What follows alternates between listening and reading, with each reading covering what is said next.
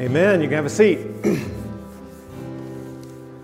Today we continue in this series, Real Life, and we've been using as sort of a beginning point that we want life to mean something. We want to be able to look back on our lives near the end and say, okay, what I did counted for something. I built into people. I made a difference. The people I am have been impacted by me in a way that helps them live a better life. And we've talked about the fact that if we want life to mean something, we've got to begin with Jesus. But I think we take that and go in a direction that really is an assumption that maybe is not a good one. We sort of feel like if we're doing that, we're making a bargain with God, and that if we make that bargain and I follow God and I sacrifice for God, I live His way, then God is going to make my life easier. We feel like He should, right? I mean, if I'm doing what God wants me to do, my life should be easier. But the problem is we live a little life and we find out that's not necessarily the case. In fact, life can be really hard even when we're following God. And if we look back, we find that's true even in the Bible. Look at the book of Acts, and what we find is the people who were following Jesus Christ, living as His disciples, didn't have it easy. In fact, there were times when, because they were followers of Jesus Christ, their lives were really hard. So it doesn't mean just by following Jesus, my life's going to be easy. It might be meaningful, and it might be the best life that God can give me, but it doesn't mean it's going to be easy or that I'm necessarily going to be happy. Today we continue in the series, and we're hearing what John has to say, and we're hearing that he's telling this story of Jesus, and I want us to learn from that story, and we're sort of flying high above the story, dropping down in places and hearing what Jesus has to say and the way He's interacting with people. And one of the things that He deals with is this question of how life can sometimes be difficult. And what we find is that when life is hard, sometimes we look for someone to blame, don't we? I mean, we look around and say, well, you know, the reason I'm going through this hard time is because of this person and what they've done and how they've made life difficult for me.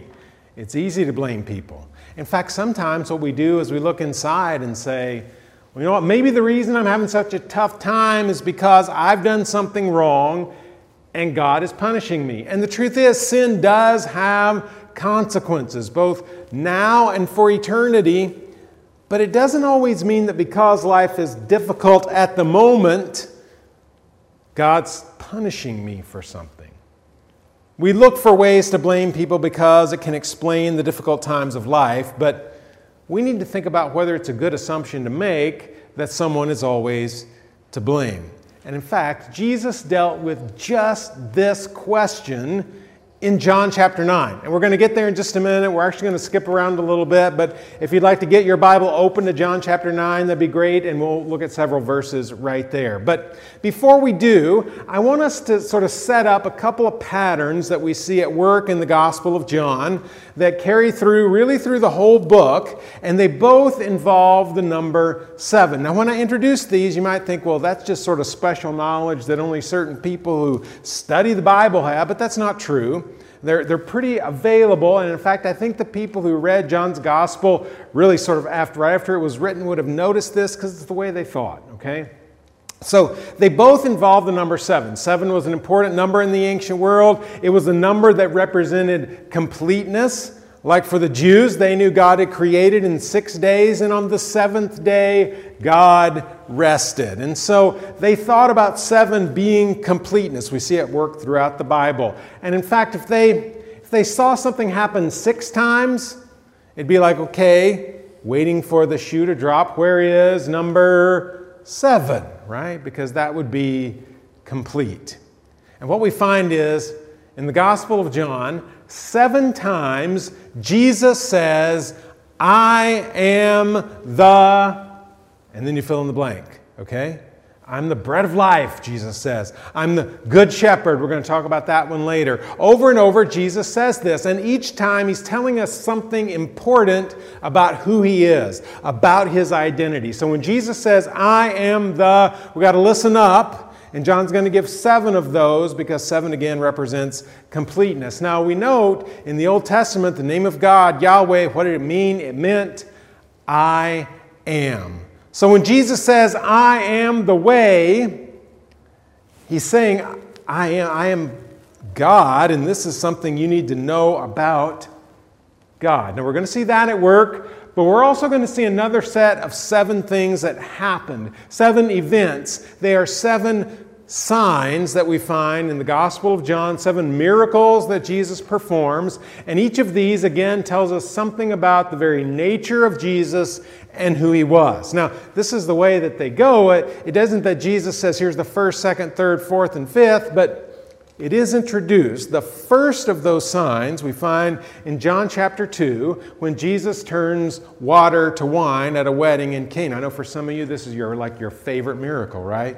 Because it involves water to wine. You're all for that. So the wine was running short. Jesus provides wine. After it's all over, this is what John says.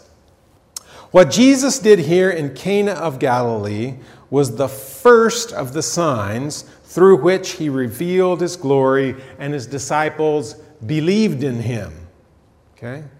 Now, a couple of important things there. John begins that counting process right there, right? The first of the signs. Now, he doesn't number the rest of them off, but it's as if he's pointing and saying, okay, start counting here. This is number 1. And he also notes that this points to the glory of God. Jesus is doing these signs for a reason, and in John chapter 20 we've talked about that he writes so that we would know that Jesus is the Messiah, the Christ, the Son of God. That's what these signs are all about, so that his disciples would believe. Okay? So that was the first one. If you look at the list, this is the way it goes. Okay? First one is water to wine, that's John chapter 2. The second one is the healing of the official son. You can look up all these stories. That's John chapter 4. The healing of the man with a disability, not able to walk, John chapter 5. Then number 4, Jesus feeds 5,000 people with almost no food. Just a little bit of food. 5,000 people are fed. That's John chapter 6. Same chapter again, John chapter 6. Jesus is walking on water. Now if you look down that list, what ancient people would have noticed, and I think we can sort of see this as well, they increase in magnitude, right? I mean, they get more and more amazing as we go through this. The first one is water to wine. That's impressive. I can't do it, but it affected only a small group of people, right? And it's relatively minor. Save some people some embarrassment. Then suddenly Jesus is healing people. Then he does a miracle that affects 5,000 people at one time. I mean, he transforms a little bit of food into a lot of food. And then, number 5, Jesus is walking on water, okay, and helps someone else to do the same. Now we come to the 6th sign. It happens in John chapter 9. John chapter 9 begins pretty basically. John basically says Jesus is walking along and he encounters a man who was born blind. Now, this would have been pretty common. Because in the ancient world, if you're blind, you can't support yourself, right? And if you got family that takes care of you, that's awesome. If you don't, you just got to ask people for money to survive. And that's what this man was doing. So you'd walk into a town, a lot of times at the city gate, you would find people maybe who can't walk, maybe who are blind, and they're just asking for help. That's what Jesus encounters. Here's this man. He's born blind. It's not that he lost his sight. He's never seen anything. And this is what happens. Verse 2. Jesus' disciples, not the religious leaders we're always talking about, but Jesus' disciples asked him, Rabbi, who sinned? This man or his parents that he was born blind? Now, they're making an assumption. Maybe one that seems a little foreign to us, right? I mean, if we see a person who's blind and they've never seen anything, we don't say, okay, what's wrong with you? Was it you who did wrong or was it your parents? But it's an assumption that they had in the ancient world. That if there was something wrong with you, it was because you did something wrong and God was punishing you, okay? And so they're wondering, not Jesus, did somebody do wrong, but Jesus, who did wrong? Was it because his parents did something wrong? Maybe they had sex before they got married, and so God punished them. They struck their son blind. Or maybe God knew what kind of scoundrel this guy was going to be before he was even born, and so he punished him preemptively. Well, that seems a little strange. It's not how we think, but it is how they thought. And I think the reason is because when we see suffering, our own or someone else's, we look for an explanation.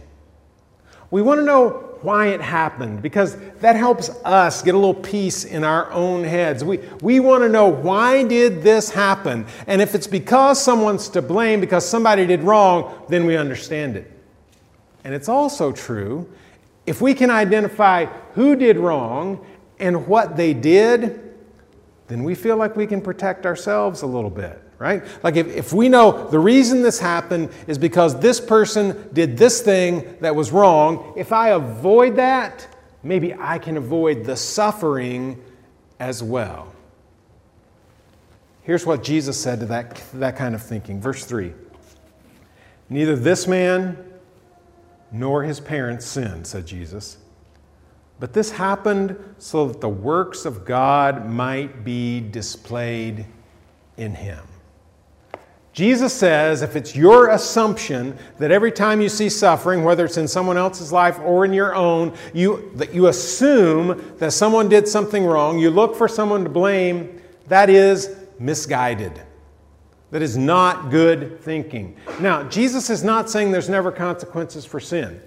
That's not the point. His point is, don't assume that just because there is suffering, someone should be blamed for this. Don't go down that path. We do it a lot. I mean, just look at our pandemic, right? When you look around, there's suffering around the world. People have died. People have lost loved ones. People have been very sick. We're tired of wearing masks. We're tired of all the inconvenience, tired of having to reserve our space at church, all that stuff. And it's easy for us to start trying to find someone to blame. I've seen posts about this and all kinds of things. It's because we don't have prayer in school. It's because people are sinning. What I've noticed is that most of the time when we try to find someone to blame for this stuff, it's someone else's sin. Right? It's not the sins I'm doing, it's the sins that other people are doing. We don't say, man, there's a global pandemic because there's so much gossip. I mean, people are really gossiping, and I think it's because God is judging us for that. It's because of what we might call bigger sins, worse sins, things that we somehow think affect God in a different way than the stuff we do. We look for someone to blame. And Jesus says, don't. In fact, he says, because this man is blind, God's going to do something amazing. And you're going to see a picture of God that you've never seen because of this guy. Now that sort of surprises us. We don't expect it. But the truth is, sometimes when there is suffering, God can work in amazing ways and do something that surprises us. The New Testament scholar N.T. Wright puts it this way.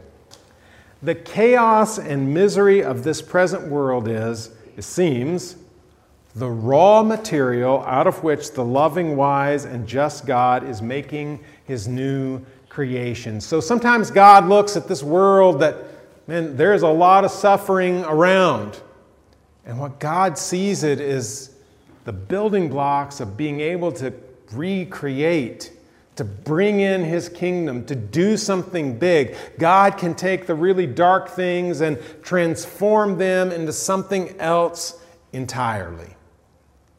Now, I mentioned, as we walk through the Gospel of John, when John talks about day and night, and when he talks about light and dark, we listen up, because he does that all the way through the gospel, and when he does, he's telling us something important.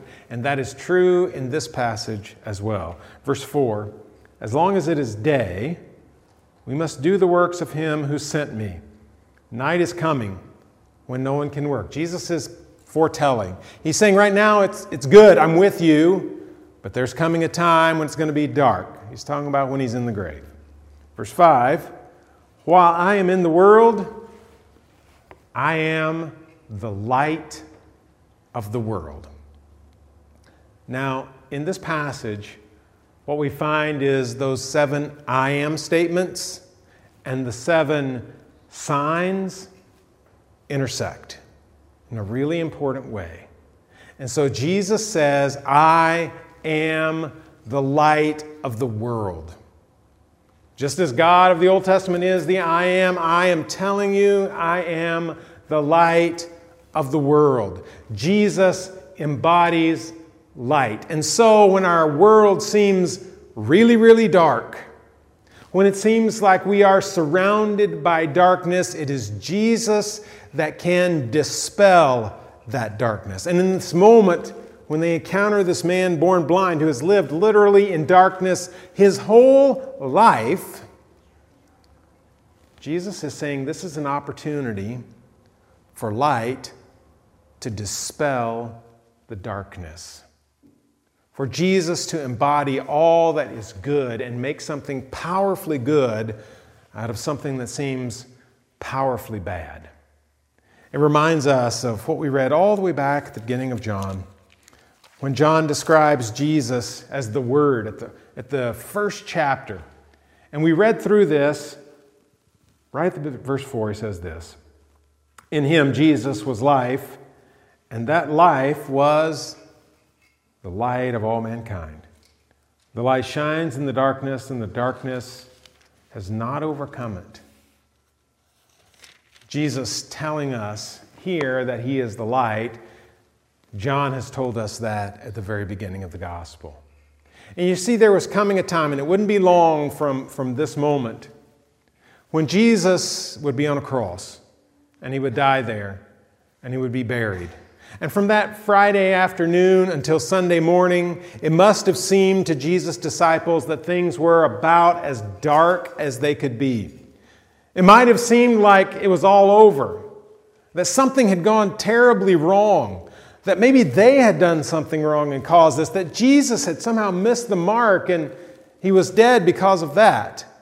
But John reminds us at the beginning of the story, Jesus was light, and the darkness could not overcome the light. Jesus is the light of the world. And as much as we might look around our world and feel like it is filled with darkness, that darkness cannot overcome Jesus. You read through this story, and I don't have time to go through the whole thing, but read John chapter 9. In fact, keep reading John. We're not going to cover every story, but look through this story because there's so much more. Jesus makes mud with spittle, and he puts it on the man's eyes, tells him to go wash in the pool. He does that, and he can see. For the first time in his life, he can see. It's an amazing sign number 6, okay? We can very rarely give sight to people who've never seen in our world with all of our medical advances. Jesus did it in the first century miraculously. Read through that story and find that the religious leaders are like, we don't like this. We don't like Jesus anyway, but now he's giving sight to the blind. People are going to follow, and so they start questioning everyone. They question the man, and then the people around him, they're like, is this the guy? And I don't remember. Were they not paying attention to him because he's on the side of the road? Possible. Was he different because of his encounter with Jesus and suddenly can see? Possible. They talk to his parents. Is this your son, the one who couldn't see and now he can see? And they see the threat and they're like, it's not our business. Talk to him. And then they go back to the man. And they say, what about this guy? He must be a sinner. Anybody who could give sight to the blind must be in league with the devil or something. And he says this in verse 25, John chapter 9. Whether he is a sinner or not, I don't know. One thing I do know. I was blind, but now I can see. I love the way he says that. I don't know everything about this guy, Jesus. I don't know all his thoughts and his actions. I don't know everything he said, but I can tell you this. I've never seen anything in my life And after encountering Him, I could see. And that changed everything. And now he's at an encounter with the light. And what that teaches me is that our struggle, our suffering, the difficult times in our life, our struggle is an opportunity for God to work. And what we want to do is find somebody to blame. And what we need to do instead of looking for someone to blame, whether it's someone else or ourselves, when we have struggle, is to open ourselves up for God to be at work. That's what happened to this man. And you might say, okay, my struggle is an opportunity for God to work. What does that mean? Does that mean if I get sick, God's just going to heal me from that sickness if I pray to Him? Well, you know what? He might. That does happen, right? I mean, there are even people we know who have been told, here's the diagnosis, it's grim, we don't think it's going to last very long, and they've prayed, and we've prayed, and maybe they're still alive. It does happen. But that's not always the way God works. Sometimes God dispels the darkness in other ways. And when we're struggling because we've lost someone that we love, or we're struggling because a relationship has ended, what we find is God is still at work, dispelling the darkness through the light, which is Jesus. It reminds me of what we read over in 1 Thessalonians chapter 4, when Paul's looking forward to resurrection. And he says, brothers and sisters, we do not want you to be uninformed about those who sleep in death, about those who've gone on, so that you do not grieve like the rest of mankind who have no hope. Paul says, I don't want you to grieve like the rest of the world. I don't want you to understand the darkness of death in the same way that the world does, because even our struggle with death is an opportunity for God to be at work, because He gives life. You know, this is sign number 6. And for those people who were reading John's Gospel, they would be waiting for number 7. And what is greater than giving sight to the blind? We'll talk about that 2 weeks from now. But for us today, what part of your life is dark? What's the darkest part? Where do you need light? Jesus, the one who says, I am the light of the world, is ready to dispel that darkness. Let's pray together. God, we're thankful for this story that reminds us of your power to overcome the darkest things that are present in our lives. And we pray that you will, that you'll do just that. That you'll help us to see light when we never have before. God, we pray it in Jesus' name. Amen. Let's stand together and worship.